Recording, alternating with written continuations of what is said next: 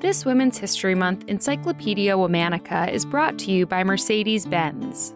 Mercedes-Benz celebrates all women driving change and is indebted to those trailblazing women who punctuate the brand's history, like Bertha Benz and Evie Roosquist.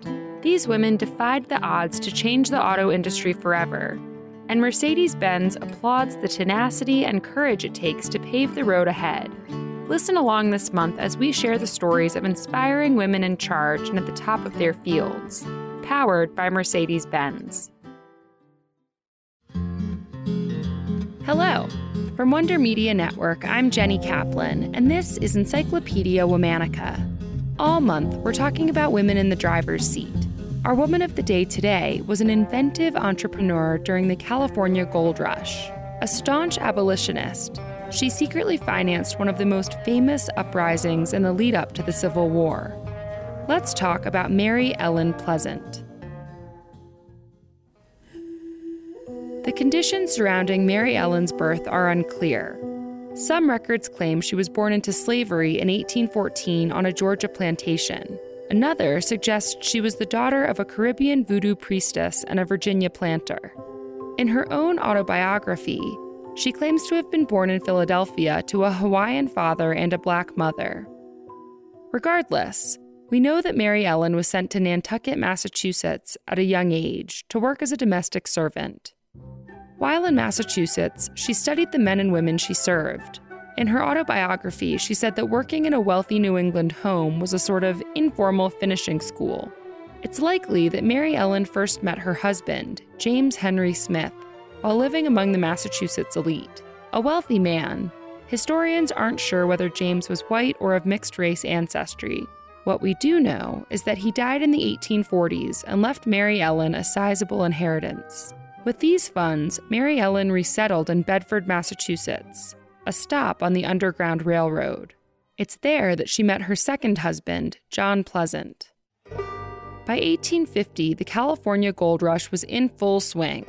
New England was buzzing with tales of black miners striking it rich. Seeing an opportunity, Mary Ellen went west to San Francisco.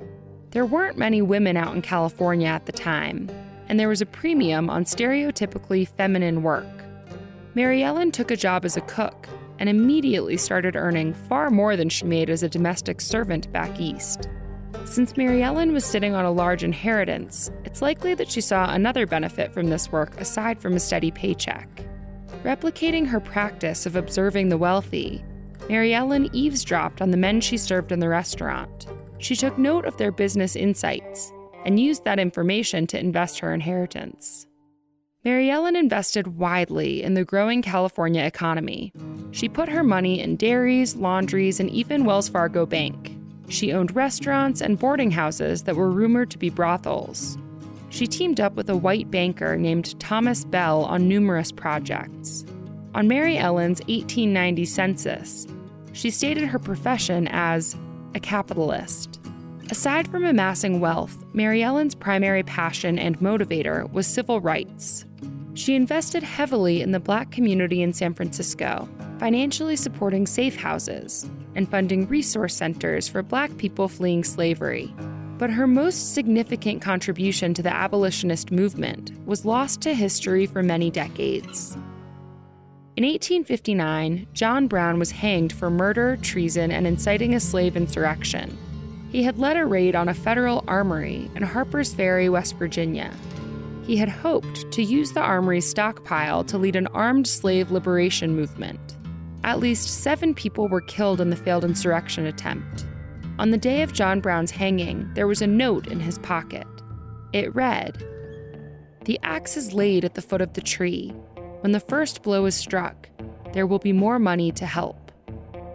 At the time, Southern officials assumed the note came from a wealthy Northerner who had financed John Brown's uprising. The note was actually written by Mary Ellen Pleasant. In her autobiography, Mary Ellen identifies herself as the financier of John Brown's insurrection. She donated $30,000 to the cause. That would be nearly $900,000 today. This significant donation shows both Mary Ellen's commitment to abolition and her extensive wealth. Mary Ellen was well known in San Francisco society at the time, but her reputation wasn't always a positive one. Many were skeptical of a Black woman who had managed to amass so much influence and financial success. Suspicions of Mary Ellen led to two very disparate interpretations of her rise to prominence. In one, she was painted as a Black sorceress who bewitched men into giving up their money. In another, she was Mammy Pleasant, a docile Southern Black woman loyal to her white friends. Both were attempts to diminish Mary Ellen's independence and shrewd business acumen. Mary Ellen's fortune took a turn for the worse when her business partner of many years, Thomas Bell, passed away.